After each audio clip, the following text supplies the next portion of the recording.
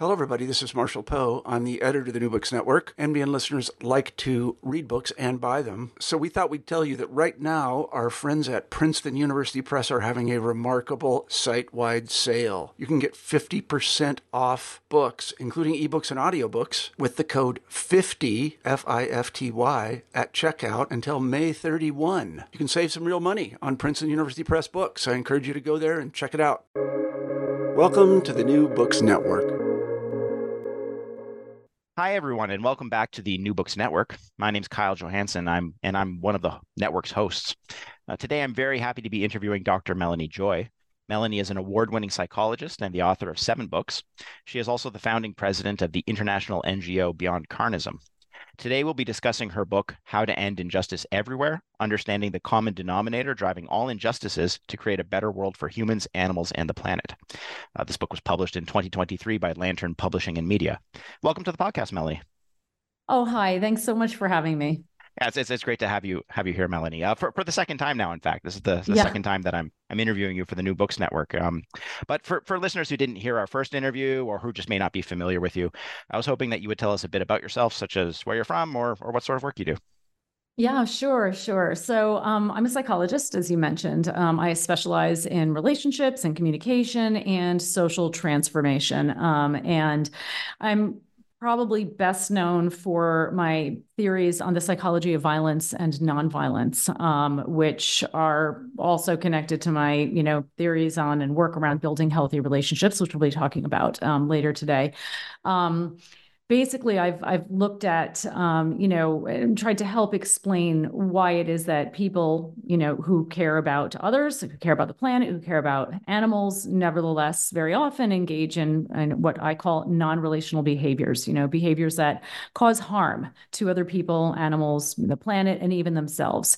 And also, the big question that, really interests me the most is, how do we change this pattern? So that's really what my work has looked at. I'm best known for my book, Why We Love Dogs, Eat Pigs, and Wear Cows, which is on the psychology of the human's relationship with those animals we've learned to classify as edible. And I'm also the founding president, as you mentioned, of the international organization Beyond Carnism. Where am I from? I'm American. I'm originally from the East Coast of the US, from Boston, actually. But I've been living in Berlin, Germany for the past 10 years, and that's where I am right now. Okay. Well, yeah, thanks, Melanie. It's great to have you back. Why did you decide to write this book? So this book, really it grew out. It was my 7th book, and it grew out of my own personal experience. As I mentioned, I was interested in originally, when I first started doing my work, and interested in the psychology of violence and nonviolence. I'll tell you just a little bit about my personal story and how I came to write this book from that place. I grew up with, like many people, with a dog who I loved. And I also grew up eating animals. I was always a person, like most people, who cared about animals and would never want to cause them to suffer, especially when that suffering was so intensive and so completely unnecessary. And yet I grew up eating animals on a regular basis. And I never made the connection, between the meat on my plate and the living being it once was, at least not for the first, portion of my life. In 1989, I had an experience that changed all of that. I ate a hamburger that turned out to have been contaminated with Campylobacter, which is basically like the red meat version of Salmonella. And I wound up extremely sick and hospitalized and on intravenous antibiotics.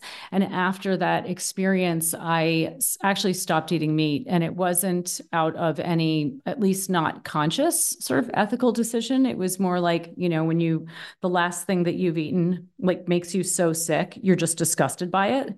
So it was just this sort of visceral reaction that I had. And so I became a vegetarian sort of by accident. And this was in 1989. So it was fairly unusual for people to be vegetarian. I became vegan shortly thereafter. And, as I was researching how to cook for myself, how to shop for myself, I stumbled, not surprisingly, upon information about animal agriculture. And what I learned shocked and horrified me. Like I could not believe the extent of the harm and the suffering to farmed animals, to the environment, and they didn't even know half of what they know today back then, to human health, and so on. And but what shocked me in some ways even more was that nobody I talked to about what I was learning was willing to hear what I had to say. And these were people like in my inner circles, right? They were rational people. They were compassionate people. The vast majority of them were really like left-leaning, progressive thinkers, really concerned with their impact on others, people who definitely cared about animals, loved their dogs, would never want to harm animals. But the response when I would just simply share what I was learning was always something along the lines of like, don't tell me that, you'll ruin my meal. Or they'd call me a radical, vegan hippie propagandist. And I became very curious. This was the question that was planted in my mind, was how is it that caring people, and rational people can engage in uncaring, irrational behaviors without fully really realizing what they're doing, like what causes people to shut down the conversation when it comes to an issue that's really critical to the well-being of ourselves, other beings, and our planet. And so this led me to pursue a doctorate in psychology. And I studied the psychology of violence and nonviolence broadly. And then I narrowed down my focus to the psychology of eating animals. And that was what led me to identify what I came to call carnism, the invisible belief system that conditions people to eat certain animals. That's the opposite of veganism. And, to really deconstruct the system to identify the mentality that is this mentality that becomes internalized, that distorts our perceptions and disconnects us from our natural empathy when it comes to those animals we've learned to classify as edible, so that we act against our core values of compassion and justice, and against our own interests and against the interests of others without even realizing what we're doing. And so this led to my book, the writing of my book, Why We Love Dogs, Eat Pigs, and Wear Cows, as I think I mentioned. And what I had at the end of my research, and after writing Why We Love Dogs and then doing work, sort of building out the theory and expanding the theory and deepening my theory and the theory and understanding, and other people started conducting research around my theory of carnism as well. What I had after the research was actually sort of a blueprint for not simply the mentality that causes us to harm those animals we've learned to classify as edible, but the mentality that causes us to harm others. The same mentality that drives us to harm farmed animals is the mentality that drives us to harm other humans, that drives us to harm, people in our own personal circles, not just on a societal level, who we care about and might, would otherwise not want to harm. It's the mentality that causes infighting in our movements for justice. So I realized that I had sort of a blueprint for what I later came to call which we'll talk about today, the non-relational mentality. And so after the publication of Why We Love Dogs and further research and, writing about healthy relationality and so on and so forth, I decided it was time to write a book that's similar to Why We Love Dogs, but not focused exclusively on farmed animals, all injustices, right? Racism, patriarchy, animal exploitation, aka carnism, speciesism, environmental degradation, domestic abuse, and so on, they share a common denominator. And this common denominator is relational dysfunction or dysfunctional ways of relating, right, to other individuals, between social groups, between humans and non-human animals, and between humans and the environment. And this relational dysfunction stems from a particular psychology, this mentality that I was just referring to. I refer to this as the non-relational mentality that causes us to think, feel, and act in ways that violate our integrity, right? That are antithetical to our moral values of compassion and justice, and that harm the dignity of others. And this results in, exploitation, it results in oppression, it results in injustice. And so I really realize that it's not enough, when we're talking about wanting to end injustice, it's not enough to simply look at who is engaging in injustice against, who is oppressing or abusing whom, we really need to understand how and why we oppress and abuse in the first place. And I wanted to, with How to End Injustice, to shed light on the common structure of all unjust systems, as well as this common mentality that drives them. So people could really understand the interconnectedness of all injustices. So advocates for humans, animals, non-human animals, or the environment, would be better able to support rather than thwart each other's efforts, to unify across causes. Another goal of writing this book was to help, or is to help, those who are working for progressive causes to more effectively advocate for their causes, to communicate about the issue in a way that increases the chances that their message will be heard the way they intend it to be. And finally, I wanted to provide practical tools to help advocates reduce infighting and really build more resilient and impactful global groups and movements for justice. So the book is for anybody working for a better world for humans, animals, non-human animals, and or the environment. Okay, thanks, Melanie. I think well, I've got some follow-up thoughts here, but I think maybe you've answered my second planned question at least already. But I'll still see if you want to say something about it. So with respect to your your reasons you had for writing this book. I mean, there were many reasons, but I mean, you say this in the book itself in I guess the preface, and I think maybe during our last interview you touched on this too. So I know you're thinking about I guess the you use meta language when you talk about relationality. Relationality is something that because it connects in your view all forms of injustice, oppression, abuse. You think it's best just understood as a meta concept.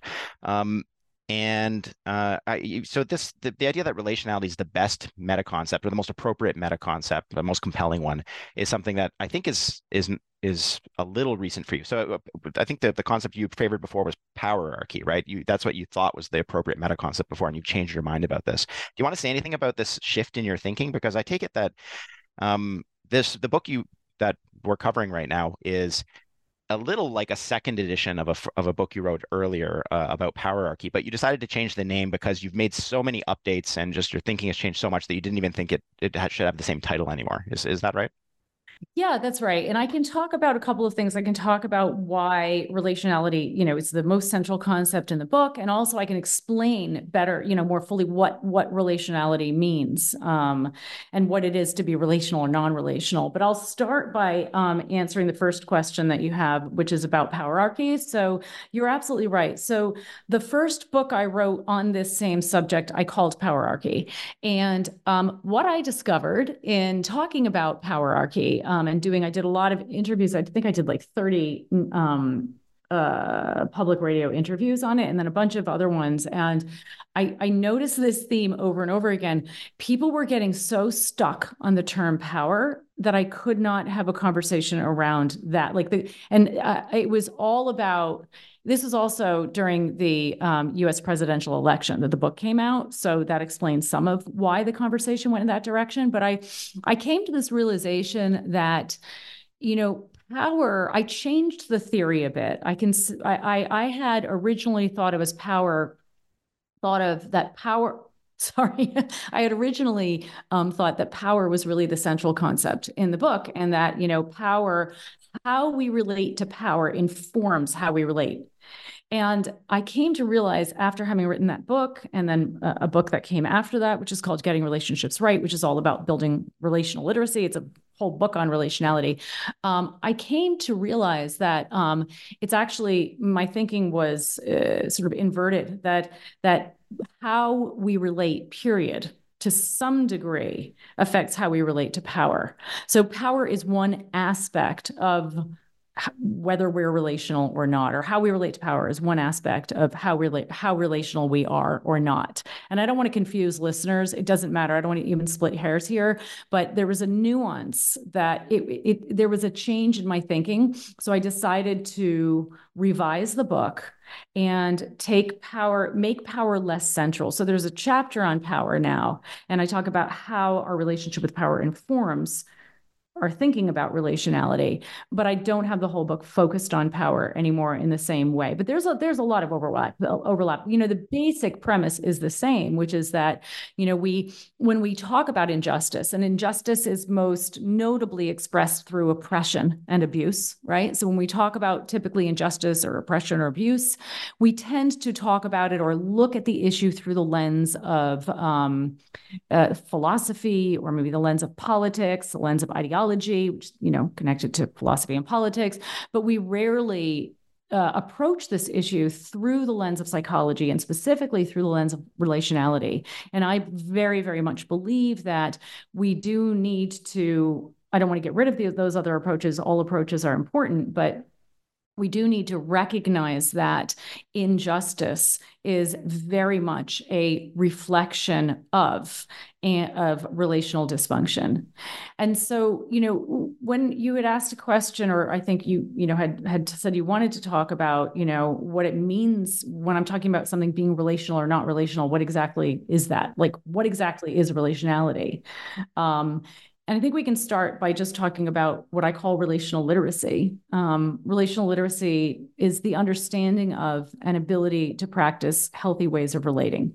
So I had mentioned that relational dysfunction drives, is arguably, a leading driver of some of the most pressing problems, forms of oppression and injustice in our world, and also in our personal lives. And so therefore, building relational literacy, is a common denominator in helping to end these problems, relational dysfunction. And, it's interesting, most of us have had to learn complicated geometry that we'll probably never need to use, right? And yet we don't get a single formal lesson in how to relate in a way that's healthy.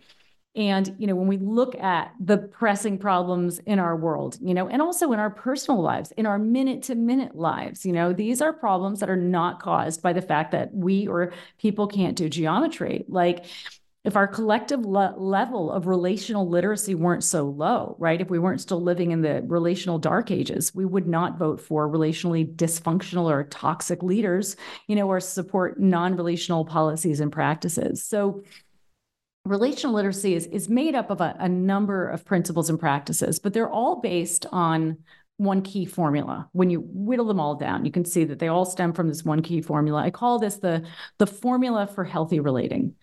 And so here it is, right? In a healthy interaction, or a healthy relationship, a relationship is really just a series of interactions.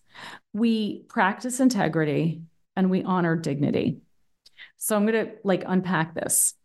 So integrity is, I'm defining integrity as the integration of our core moral values and our behaviors or our practices. And research suggests that the two core moral values that are most widely espoused across cultures are the values of compassion, sometimes referred to as caring, and justice, sometimes referred to as fairness. In other words, most people in most places in the world share these core moral values, and they are central core moral values. We want to be compassionate or caring, and we want to be fair. And when we practice integrity, we act in alignment with these core moral values. An even simpler way to say this is that we practice the golden rule. We treat others the way we would want to be treated if we were in their position, right? We practice respect. Honoring dignity simply means honoring, or let me just back up and say, our dignity is our sense of inherent worth, right? So when you feel a sense of dignity, you feel that you are just as worthy of anyone else as being treated with respect, occupying space on this planet. So when we honor someone's dignity, this is an attitude in practice. We perceive them as worthy of being treated with respect, and we treat them with respect. So when we practice integrity and honor dignity, this results in a sense of connection and security. And you can just, for listeners for whom this might seem a little bit abstract, sort of pause for a moment and think about a relationship in your life that you would consider a good relationship, a very good relationship. Chances are you trust that other person, practices integrity toward you and they honor your dignity. And you probably feel secure and connected in that relationship or in their presence. Now, this formula applies to, communication as well. Communication is the primary way we relate. One way people can sort of identify the opposite of the formula is when you think about what toxic, behavior feels like, or toxic communication is like. So, the formula for healthy relating, like most things in life, is not an either or phenomenon. It exists on a spectrum, right? So a behavior can be more or less relational. So on one side of this formula is our healthy or relational behaviors. So behaviors that are healthy are behaviors that are relational. On the other side are dysfunctional or unhealthy, or what I call non-relational behaviors. And they reflect the opposite. Those are behaviors in which we violate integrity and harm dignity, and it leads to a sense of disconnection and insecurity.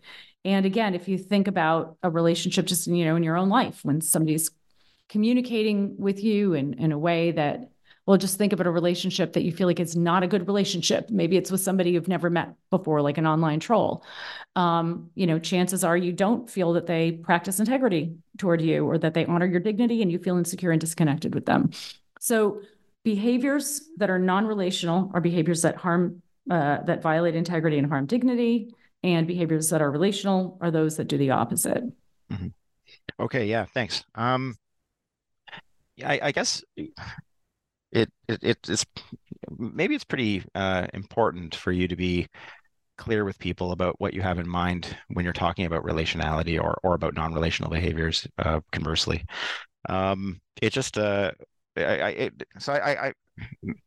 not sure whether the word ends up appearing online in like expanded descriptions of the book or not. I know that on the in the book itself, the word relationality or conversely non-relational behaviors, these terms don't appear. They're not in the title of the book, and they're also not in the back cover description. But maybe they appear. I don't know. I haven't looked at all the online descriptions of the book, or I don't remember whether it appears elsewhere. It struck me that these concepts are prone to misinterpretation or something like that. So like if someone were to just read the term relationality on the back cover of the book and they weren't actually to open the book and actually read what you had in mind when you were talking about it, they would perhaps, especially if it's a male reader, I think they're going to look at it and think, okay, this is a female author writing about something they call relationality, and therefore it's about something like preserving relationships or about creating new relationships or something like that. I think is this something that's sort of on your radar? It strikes me that relationship language is kind of feminized, and that because we live unfortunately in a patriarchal world and you're a female author, people are just prone to misinterpreting what you're saying because when you use relationship language. Am I right about that this is something that you get misinterpreted a lot and you have to clarify a lot of the time or something? Or am I way off? I mean, that's an interesting, it's an interesting question. I mean, Yeah. when I talk about, I would say that the ambitious title, How to End Injustice Everywhere, followed by the subtitle, Understanding the Common Denominator Driving All Injustices to Create a Better World for Humans, Animals, and the Planet, is, hopefully that offsets people's reluctance to engage with the term, relational. I can imagine that there are people who might have a reaction to that for the reasons that you describe. I would say that they're probably not the target audience for this book, though, so we don't as they say about other, initiatives to create a shift in thinking or social change, it's not that we need everybody to be a certain way. We don't need everybody to be totally relational. We just need enough people to be relational enough. And I think the low-hanging fruit, which is who the book will be speaking to, probably will not have, enough such resistance to the term or the concept that they wouldn't pick it up. Right. Okay. Although to be fair, you do think that having more relationships is often a good thing, so long as these relationships are relational in the sense that you mean, right? The relationships are good so long as they're healthy and not dysfunctional, because they are an important part of living a flourishing life, I guess. And but I mean, you have more specific language to talk about the value of functional relationships, like they help build resilience among other things, right? Yeah, I mean, absolutely. I don't know about having more relationships. I mean, there's no sort of set number of relationships that's appropriate for any given person. I think from, what I understand, from what I've most recently read, I think, one or maybe two close relationships is what each person probably needs. But people are very different depending on how extroverted you are, how introverted you are, and so on and so forth. There is a tremendous amount of literature today, though, demonstrating that people in healthy, fulfilling relationships that are, connected and fulfilling, tend to fare better in pretty much every aspect of life. They are, more likely to experience success at what they set out to accomplish. They live longer. They're happier. They're at reduced risk for a variety of physical diseases, as well as mental health issues and problems, and so on and so forth. Relationships help us to be more resilient, better able to withstand and bounce back from stress. And, when we look at trauma as well, people who experience trauma are less likely to experience full-blown PTSD if they've remained in, connected relationships throughout the traumatic experience and following the traumatic experience. So, relationships are incredibly, incredibly important, and they are in many, many ways, and they are sort of the foundation of, as we've been talking about, the problems. They're not just the solution, but many of the problems in our world. I mean, the problems that we experience in our world when we're looking at widespread injustices like patriarchy and animal exploitation. These are problems that are caused by people who are thinking in ways that are dysfunctional, that it's driving them to, behave in ways that are dysfunctional, that are resulting in harm. And in these cases, really widespread harm. Mm-hmm. Okay, thanks. Well, so you've described in a general way, and you've also pointed to some more specific instances too of non-relational behaviors, and you've talked about the concept of relationality. But in case you are maybe interested in saying a little bit more, your book indicates that people who behave non-relationally fail to behave in a manner that's consistent with their own values. So they fail to behave with integrity. And they also treat others and sometimes themselves as if they're morally inferior, which is a failure of respect for dignity. So I was hoping, you've already talked about these concepts, but I was hoping you would give some, I guess, very concrete examples of non-relational behaviors and explain how they exhibit these two features, how they exhibit a failure to be consistent with one's own values, and also how people who behave in these ways treat others as if they're morally inferior. Yeah, and I should mention that when I was talking about the formula for healthy relating, this informs as well how we relate to ourselves. So we are always, our primary relationship is with ourselves. We are always relating to ourselves through, for example, our self-talk. And most of us talk to ourselves in a way that we would never tolerate coming from someone else. And there have been a lot of studies that have shown that our self-talk, our inner dialogue, it's called, has a pretty significant influence on our experience, on our sense of self-worth, and so on and so forth. Yeah, I think when if we look at, take as an example, you were asking for examples, what this, like, a non-relational behavior looks like in violating integrity and harming dignity. Let's look at eating animals as an example. As I said earlier, most people care about animals. Most of us actually care about animals. We know we're hardwired to feel empathy for others, and this includes other animals. And yet most people also eat other animals.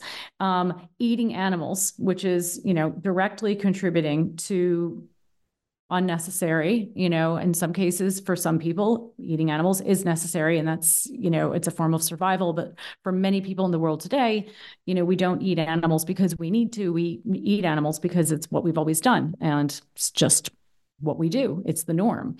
right? And so we care about animals, and yeah, we eat animals. So we're acting against our values in doing that. We're acting against our integrity in doing that. And we're harming animals' dignity in doing that. We're not treating animals as though they are, have moral value, that they are deserving of, being treated with the same respect as living beings, as sentient living beings, as, say, our dogs are.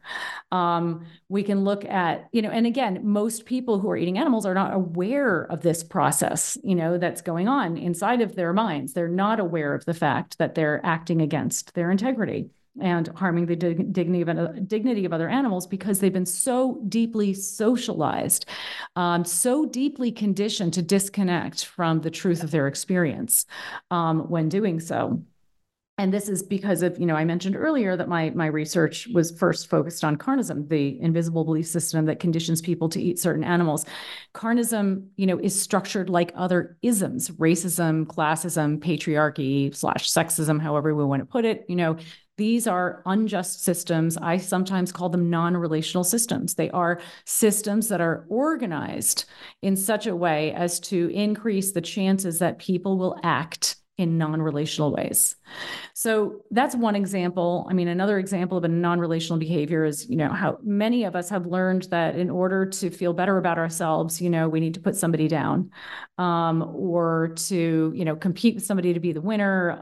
When we feel under attack, our reaction is to attack back. So, I mean, think about two students, for instance. Maybe, like, imagine that there's a couple and they're both students, and one student says to the other at the end of the day, "Oh, hey, yeah, I got a B on my English exam."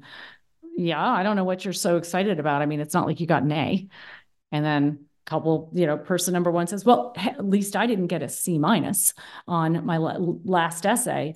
Right? "Well, at least I turned it in," and so on and so forth, until somebody delivers the final zinger, and then the conversation ends. Nobody feels good about that conversation, probably, in the end. Both people end up disconnected and insecure in each other's presence. And of course, like this non-relational behavior, as I said, it's very often expressed through what we could call toxic communication, communication that is harmful very, very often. Although non-relational behaviors, they run the gamut of harmful actions. Probably the most extreme expression is through atrocities. The vast majority of non-relational behaviors, they're carried out in our minute-to-minute lives. Most of them are really subtle, and the vast majority of them show up in ways that are shaming. Shaming behaviors are probably, through communication, are probably the most common of all non-relational behaviors. Okay. So these ideas of integrity and moral worth are really central to relationality. And to fail to behave with integrity is a matter of not being consistent with your own values, and to treat others as morally inferior is I mean, that's treating them as if they don't have the equal, as if they don't have equal moral worth. Um, the so I these it sounds simple, but I think that this concept of relationality and the ideas that comprise it are probably more complicated than they might seem at first glance. One thing that interests me about the idea of integrity, and the thought that behaving in a relational matter is partly a matter of behaving in a way that's consistent with your own values. I think that probably implies that advocacy or activism that is intended to promote relational behaviors, to help people behave in a relational manner. That sort of activism or advocacy would be best understood as activism that is in the listener's best interests or something like that. So everyone has an interest in behaving relationally because we all want to behave in a way that's consistent with our own values. Because that's a matter of authenticity, right? People are being like their authentic selves when they're behaving in a way that's consistent with their own values. So I take it that an implication of your view is that activism that does this is in the listener's interests, at least insofar as it's successful, or something like that. Is that right? Well, Yes, and I mean, behaving in a way that is authentic can also be behaving in a way that is violating integrity. Like authentic, really, you can be authentic and you can authentically violate your integrity. You can, but acting, in accordance with integrity is what most people generally want to do. Like most people want the same outcome. Research has shown that most people seek connection and they seek to avoid the pain of disconnection in interactions, in relationships, right? And most of us want the same world. Most of us want the same kinds of outcomes. I don't want to really oversimplify what is obviously not a simple issue. But you are right in saying that, when we're advocating to somebody else, and we're talking about advocacy here, not legislation. So advocacy is communicating in a way that increases the chances that a person will be open to the ideas that you're sharing. Right? This is not legislation. Legislation is forcing people to change their behaviors. So when we're talking about advocacy, we are talking about encouraging people to change attitudes and behaviors because we can't force. I mean, force doesn't work. Force is counterproductive. And so in answer to your question, then it is, absolutely people are much. Let me back up. I mean, think about when somebody is talking to you, they have a different point of view from you.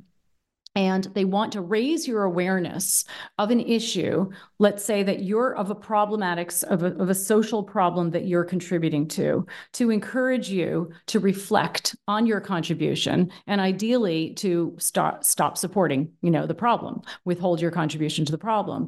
If that person is communicating with you and in their communication, they're using force, whether they're trying to force you through,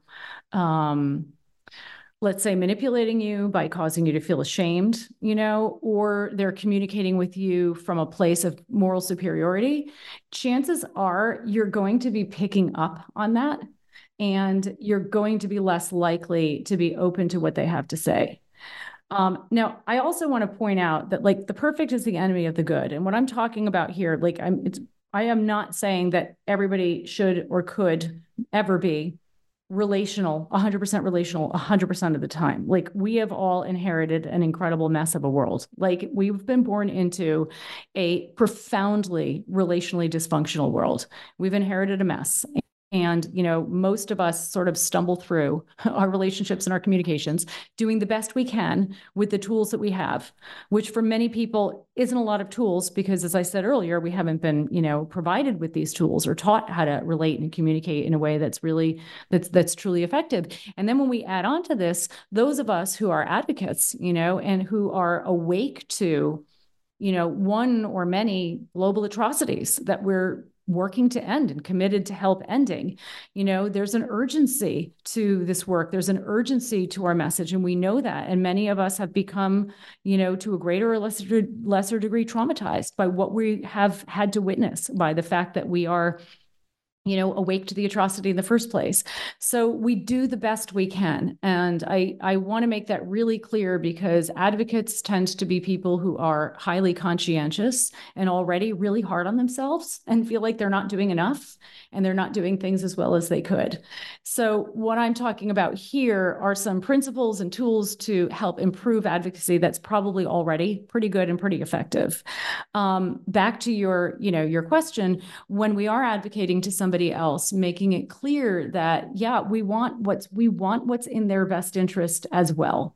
And when I say best interest, I would say the best interest of their integrity, because best interest can be manifested in a lot of different ways. So, for example, if you are talking to somebody, back to the example of eating animals, and somebody is, talking about carnism and the problem with, eating animals and animal agriculture, and you're communicating with somebody about this issue, somebody who's not a vegan, trying to raise their awareness, communicating in a way that, from a place where you genuinely believe this person is a fundamentally good person, a person who genuinely, is likely cares about other animals. Look, if people don't, and they literally don't have the capacity to feel empathy, these are probably not people who we're going to be advocating to, because it doesn't make sense to try to advocate to people who are really that disconnected. But that's a very tiny percentage of the population. But when you're communicating to somebody who does have empathy, then assume, and you'll be right to assume, that this person actually does want to live in alignment with their integrity. They do want to feel. Research has shown that most people really want to feel that they're living moral lives, and start from this place and make it clear how this change of behavior is in alignment with their integrity. And then you're acting in the best interest of that person's integrity. Okay, right.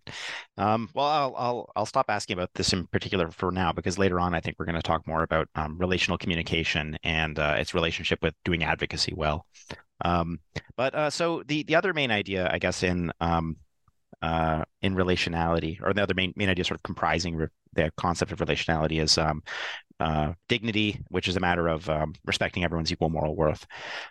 So I'm going to do this. I'm going to be a little bit interpretive. I hope you'll tolerate this. So I'm going a little bit beyond, I think, what you explicitly say in the book. I'm doing a little bit of reconstructing interpretation, but I think I detected two different senses of the term moral worth in the book, and I think maybe a defensible interpretation of what you say in the book is that you have a particular view about the way these two different senses of the term moral worth relate to each other. You defend a view about it.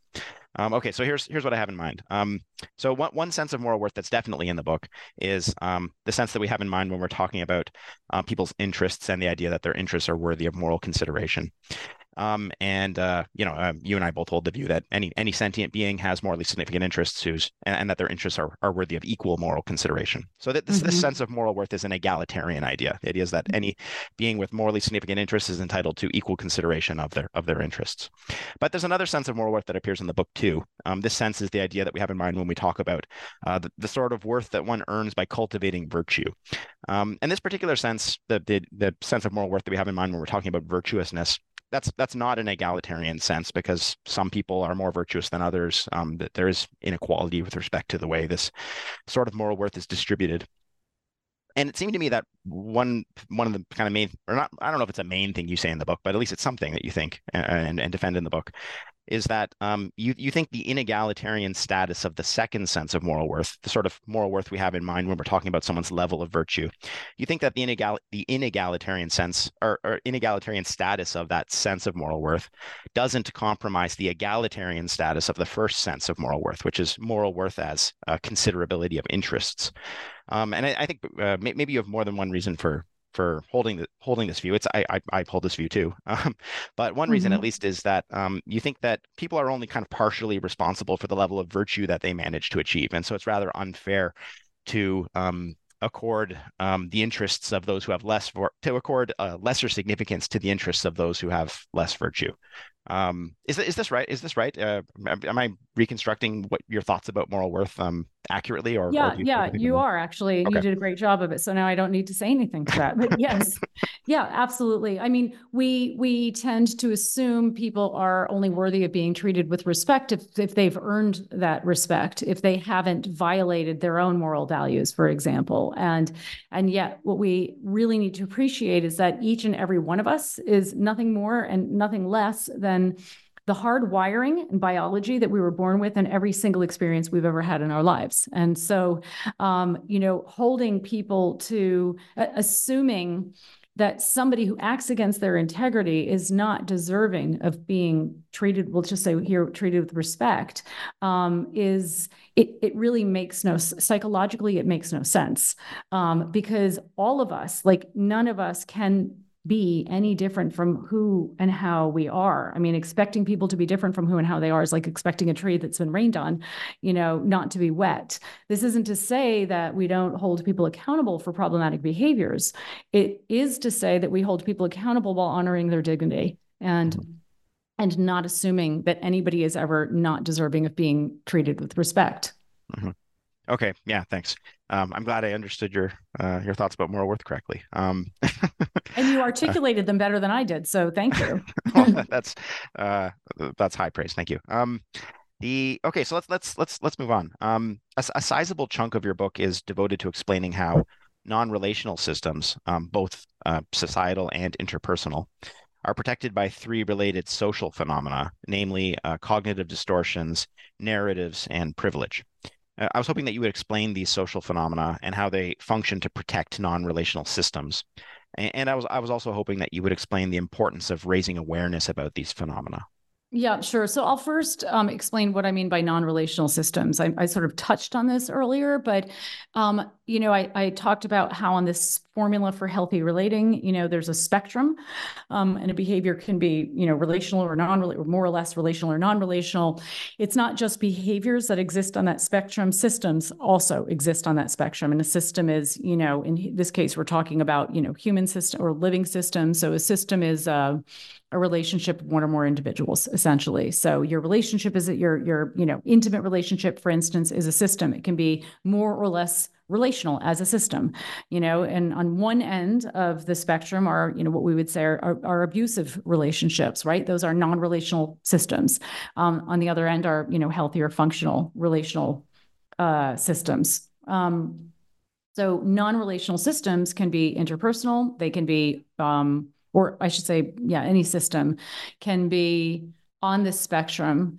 And an example, of a non-relational system could be this, abusive relationship, as I talked about. It can also be like what people sometimes call a toxic workplace, if your workplace is a system that's dysfunctional, or it can be, a broader social system, sometimes referred to as oppressive systems. Those are what I would call non-relational systems. I'm not wedded to the term at all. I was using it just for sort of consistency and clarity throughout the book. So these non-relational systems use, as you mentioned, distortions and narratives and privileges to maintain themselves. So I'll give you an example of distortions. Distortions are distortions in our perceptions, typically, that disconnect us with the truth of our experience and cause us to support or act in ways that are non-relational, that maintain a non-relational system. So let's look at carnism as an example. We learn to think in carnism, we learn to think of farmed animals as abstractions. So this is one example of a distortion, right? As lacking in any individuality or personality of their own. So we learn to believe that, for example, a pig is a pig and all pigs are the same. These distortions disconnect us from the truth, which is that pigs are individuals. They are sentient beings. They have, lives that matter to them, just like our dogs' lives matter to them, just like our lives matter to us. So these distortions they distance us from our natural empathy for farmed animals. They distance us from, our true, like the truth of farmed animals' experiences, and they make us comfortable enough to support a non-relational system, in this case carnism, that we would probably otherwise withhold our support from. So another example is, objectification. Again, using carnism, carnism teaches us to think of farmed animals as objects. So we refer to the chicken on our plate as something rather than someone, for instance. This, again, makes it easier for us more likely for us to continue eating animals, thus continue supporting carnism. Narratives are stories that we learn to buy into that make supporting the non-relational system, such as carnism, patriarchy, racism, or the non-relational behavior, seem like the right thing to do, right? So like the narrative that women were, quote unquote, hysterical, that was a term used to describe them, not therefore, not reliable agents or actors, was a key reason that women were denied a variety of rights, one of which was the right to vote. Narratives, for instance, tend to shape how we relate to needs, right? We learn to believe the story, the narrative, that the needs or the wants of members of the dominant group, that's the power holding group, are more valid and important than the needs or the wants of those of the non-dominant group, right? And when we view our needs as overly important, we tend to have a sense of entitlement, right? We feel entitled to our needs or wants being met. And we therefore tend to perceive requests for the needs of the person with less power, not as neutral requests, but actually as unfair demands. So for example, Among heterosexual married couples, even when both work full time, women typically do 70 to 80% of the domestic work, that's including childcare. And when they ask for a more equitable division of labor, men tend to perceive such requests not as requests, as rational requests, but rather as unfair demands. And privileges are, advantages that are given to some and denied to others. So, for example, the privilege to go shopping and not to be stalked by employees who assume you're going to shoplift, or the privilege just to have access to basic nutrition and healthcare, the privilege to have accurate representations of yourself as a member of a certain socioeconomic group, or your racial group, or your gender in the mainstream media. Building awareness of these oppressive systems or non-relational systems, whatever we want to call them, not just the systems themselves. And there's a lot of awareness today of a lot of systems, maybe not of carnism or speciesism so much, but there's certainly much more awareness today than there was even 5 years ago about the concept of privilege and oppression and oppressive systems. But I think we need to be much more aware of how these systems are in fact structured and the psychological mechanisms that keep them alive. And, awareness isn't everything, but it is an important piece of ending injustice, because when we become aware of the ways that our psyches essentially have been hijacked, when we become aware of our biases, these distortions that have been hard, baked into us in some ways, they lose some of their power over us. Mm-hmm. Okay, thank you. Listen, you argue that it's important that we communicate in a relational manner. And among other things, you note that a relational approach to communication is more focused on process and less on content, and that focusing on process involves engaging in discussion instead of debate. I was hoping that you would explain these two distinctions as well as some of the other considerations relevant to relational communication. Sure. So I'd start out by saying that I don't argue that it's important, because I try not to argue. Okay. But I do suggest that it's important to communicate in a relational manner. And so let's start out by talking about, relational communication. So relational communication is communication that reflects the formula for healthy relating, whereby we respect we practice integrity and honor dignity. Now, all communication has two parts you mentioned, right? There's content and then there's process. Every communication has these two parts. The content is what we're communicating about, and the process is how we're communicating. Most of us tend to over-focus on the content and under-focus on the process. We just want to get those words. We want to get the words right. We want to string our sentences together in the right way. We want to make our point as clearly and concisely as possible, or effectively as possible, but the content matters more than the process matters more than the content. So if you think about a conversation, say you had maybe 6 months ago, maybe a year ago, I don't know, maybe you were at a dinner party or talking with a student somewhere in the hallway, there's a good chance that you don't remember any of the content. You've completely forgot what you were talking about, but you probably still remember how you felt in the conversation. The process determines how we feel. When our process is healthy, we can communicate about pretty much anything without arguing. And when our process is unhealthy, we can't communicate about anything without arguing. You might know people who are really on the same page about many, many things, and yet still seem to find a way to argue with each other.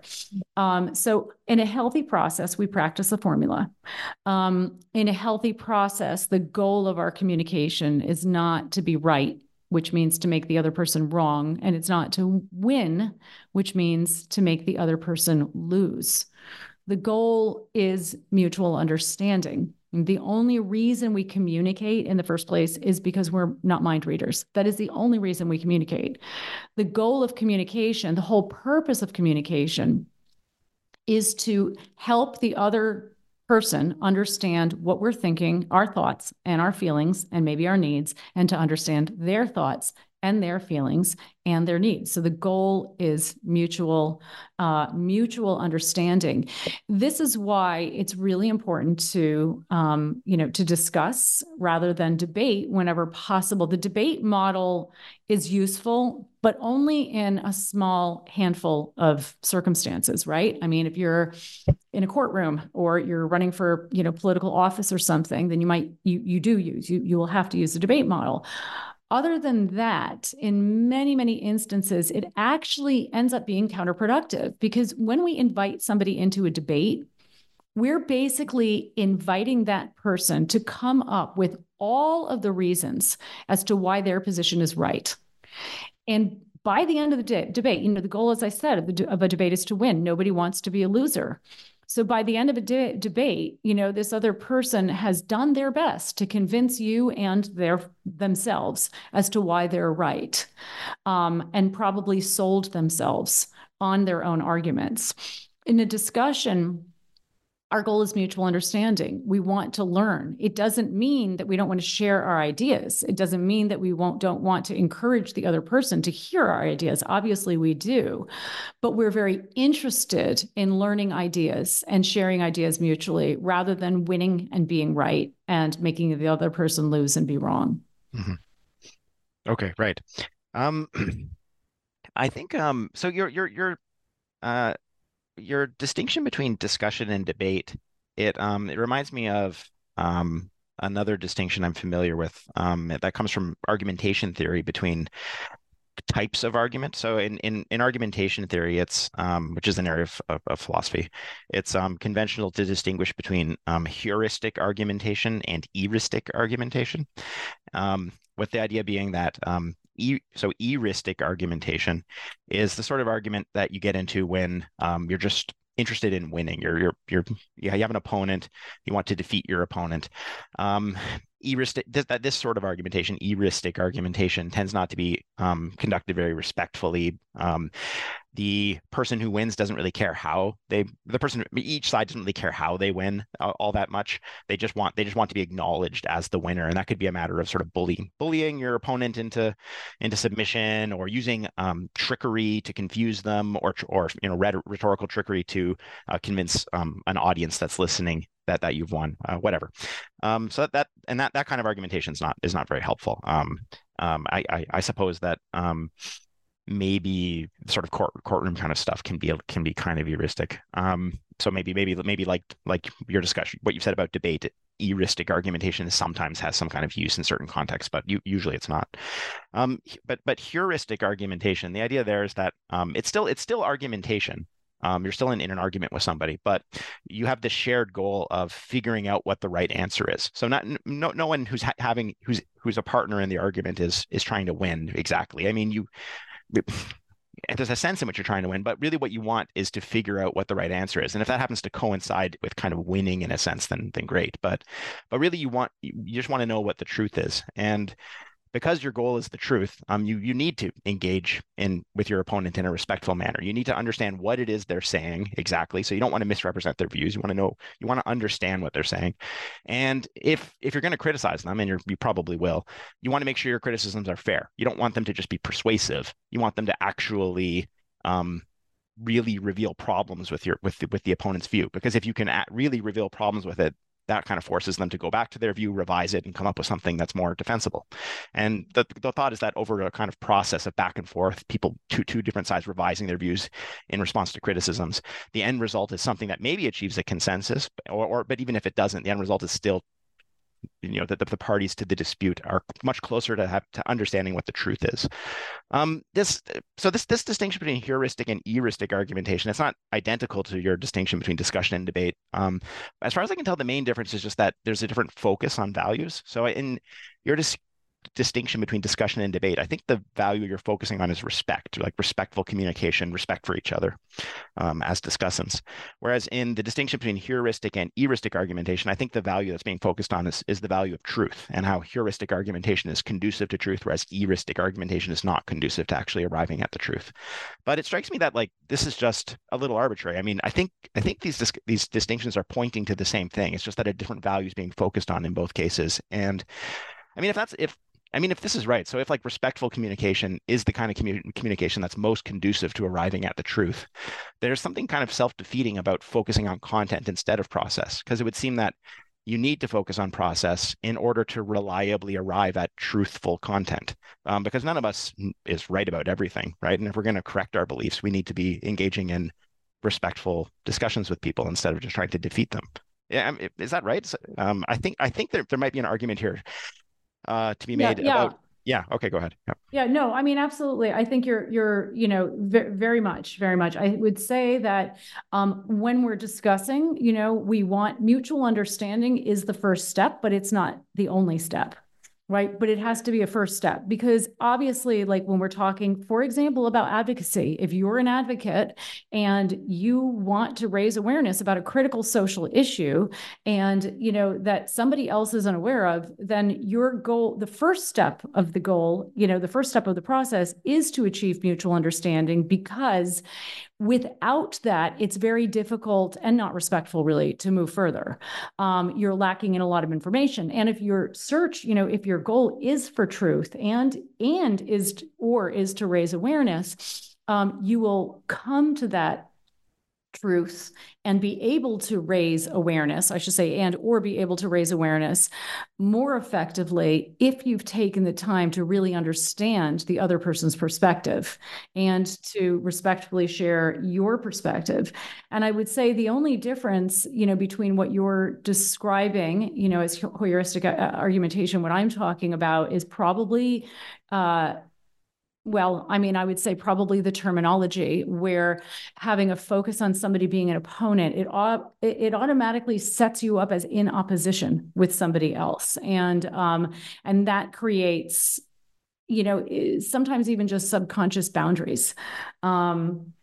And even using the term argument can often put people, on the defensive. And so I do think what you're saying is very much in alignment with the way that I am describing discussion, versus debate. Okay. Okay. Thanks. Yeah, that's helpful. Well, so moving on, I guess. You argue that, or sorry, you don't like the word argue. You maintain that attending to relationality is important for preventing infighting and for building resilience within justice movements.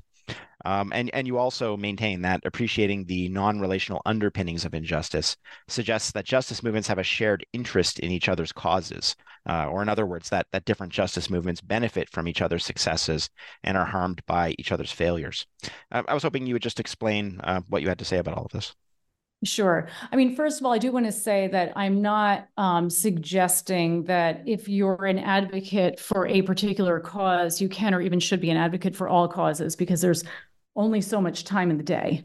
And, people really do have to focus their efforts where they feel they can be most effective and where they feel most called to be focusing them. What I am saying, or what I do say in the book, is that the very same mentality, as I mentioned earlier, that this non-relational mentality that drives us to harm animals, and drives us to harm humans and drives us to harm the environment. Like, it's the same, that whatever you are advocating, whatever form of injustice you are working to end, you are ultimately working to end a non-relational mentality that is driving that injustice. And so if we, how do I put this? If we don't target the mentality at its core, we'll just keep on reproducing it, right? And so, we stamp out one problem and then another problem emerges. If we don't really focus on the roots of the problem, we are never really going to sort of eradicate injustice. Injustices will just pop up in new forms.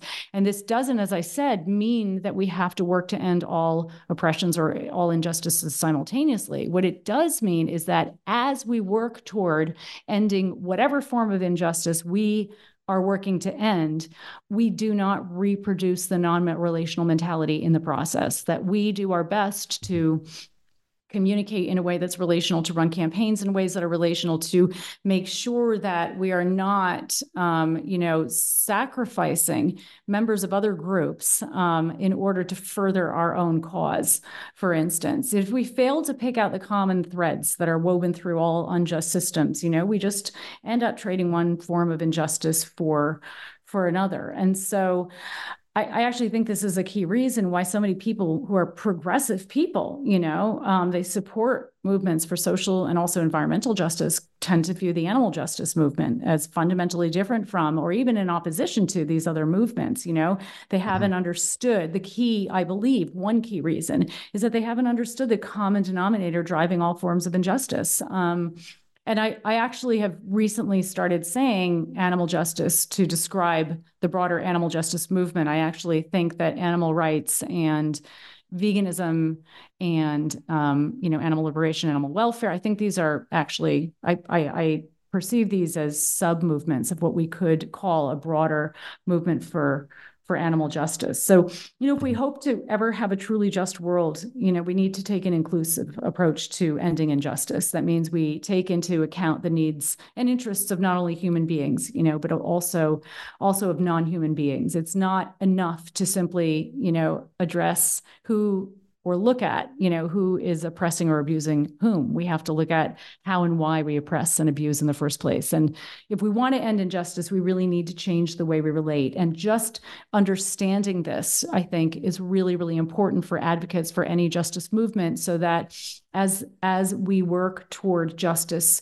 in our own spaces, we're practicing relationality, healthy relational practices, so that we're not reproducing the non-relational mentality. And when it comes to infighting, this non-relational mentality is a key driver of infighting. And so we can see, like, our movements for justice kind of cannibalizing themselves. I have the utmost respect for anybody who has, woken up to injustice and really committed themselves to helping end it. And it is an incredibly challenging road to traverse. And I understand that all too well. And so, as I said earlier, I don't want the perfect to be the enemy of the good. And in the process, so many of us working to create a better world, a more just world, have ended up reproducing some of those same problematic attitudes and behaviors in our own movements. And this is, infighting is just siphoning off a tremendous amount of resources from justice movements that need all the resources and all the help that they can get. And I think it's just incredibly important for advocates to become aware of, like, really understand the key drivers of infighting, the very specific ways in which the non-relational mentality gets played out within groups and movements for justice, and build the tools, learn the tools, and utilize the tools to help end this problem. And that is why I had the last chapter of the book of How to End Injustice Everywhere is about infighting. And we actually have a new project, our End Infighting project, where we're working to address this issue much more comprehensively. Mm-hmm. Well, and maybe my next question will prompt you to talk about that, because it strikes me that the ideas in your book play an important role in informing the activism that you do. So I was hoping that you would explain some of the activism you've done and the manner in which it reflects your book. Yeah, sure. Most of my activism, apart from, my raising awareness of carnism among non-vegans, not apart from, I would say actually including that, but most of my activism outside of that is actually training other advocates and activists, and, basically bringing these sort of understandings and tools that, science and communications experts and relationship experts have been talking about and researching, to advocates, to help them understand, the key principles in which effective advocacy and activism are based. And at the core of all of this, whether I'm talking to, people about carnism, trying to raise awareness among, non-vegans about carnism, or training advocates who are trying to raise awareness about farmed animal exploitation, for example, the focus is always on how to communicate in a way that honors dignity, which means how to communicate in a way that is not shaming. The minute we bring shame into the minute that we use a communication that is shaming, we increase the chances that those we are reaching out to will shut down to our message. Okay, thank you. Well, look, we've taken up a lot of your time here. I'd like to thank you again for joining us to talk about your book, How to End Injustice Everywhere, Understanding the Common Denominator Driving All Injustices to Create a Better World for Humans, Animals, and the Planet. Your book, to remind readers, was published in 2023 by Lantern Publishing and Media. The only other question I have for you is whether you're currently working on any projects, and if so, what are they? No, thank you. Yeah. Well, the project that we ended up working on at the end of 2023 that we're rolling into 2024 now is our End Infighting project. And I'm really excited about this. As I mentioned, infighting is, I did a deep dive into all things infighting over the past couple of years and was pretty shocked at what I learned. It's bleeding just a massive amount of resources out of all social justice movements. And so we're all justice movements, I should say. So this project is comprised of various parts, the most comprehensive of which is our new website, which is infighting.org. And basically this website has information on the key causes of infighting, the consequences of infighting, and then it offers a lot of practical tools so that readers can become immediately proactive in helping end the problem in their own groups and in their own movements. Yeah, I've taken a look at that website. Nurali helpfully pointed me towards it before our interview. Great. And I mean, it strikes me that this. I mean, maybe this is kind of the idea. So for anyone who's read the book and in particular was reading the last chapter which focuses on infighting, this really sort of comprehensive website that your organization has created, it's kind of like a wonderful appendix to that chapter. Because it could, there's some overlap certainly between the website and the chapter, but it expands what's in the chapter, sort of goes well beyond, I think, what's in the chapter, and it does so in a way that is maybe rather appealing to some people. Like there's visuals, there's stuff. I don't know. It's very sort of like pleasantly laid out to people that's who want. Good to hear. Yeah, right. Whereas books suit some people, but they don't suit everyone as much. Not everyone likes to consume content that way. Anyways, yeah, it's a cool website. Oh, thank you. Oh, I'm glad you like it. Yeah, it was almost a book. It was actually 45,000 words worth of material, which is the same length as Power was. But I thought about it and I decided it makes more sense to lay it out as a website. For the reasons that you say, it's just much more readily accessible and different strokes for different folks. So, right. Okay, great. Well, thanks again for joining us, Melanie. I hope you have a great day. Yeah, thank you so much. It's been a pleasure again, and thanks a lot for having me on again. I really appreciate it. Okay, take care. Bye-bye.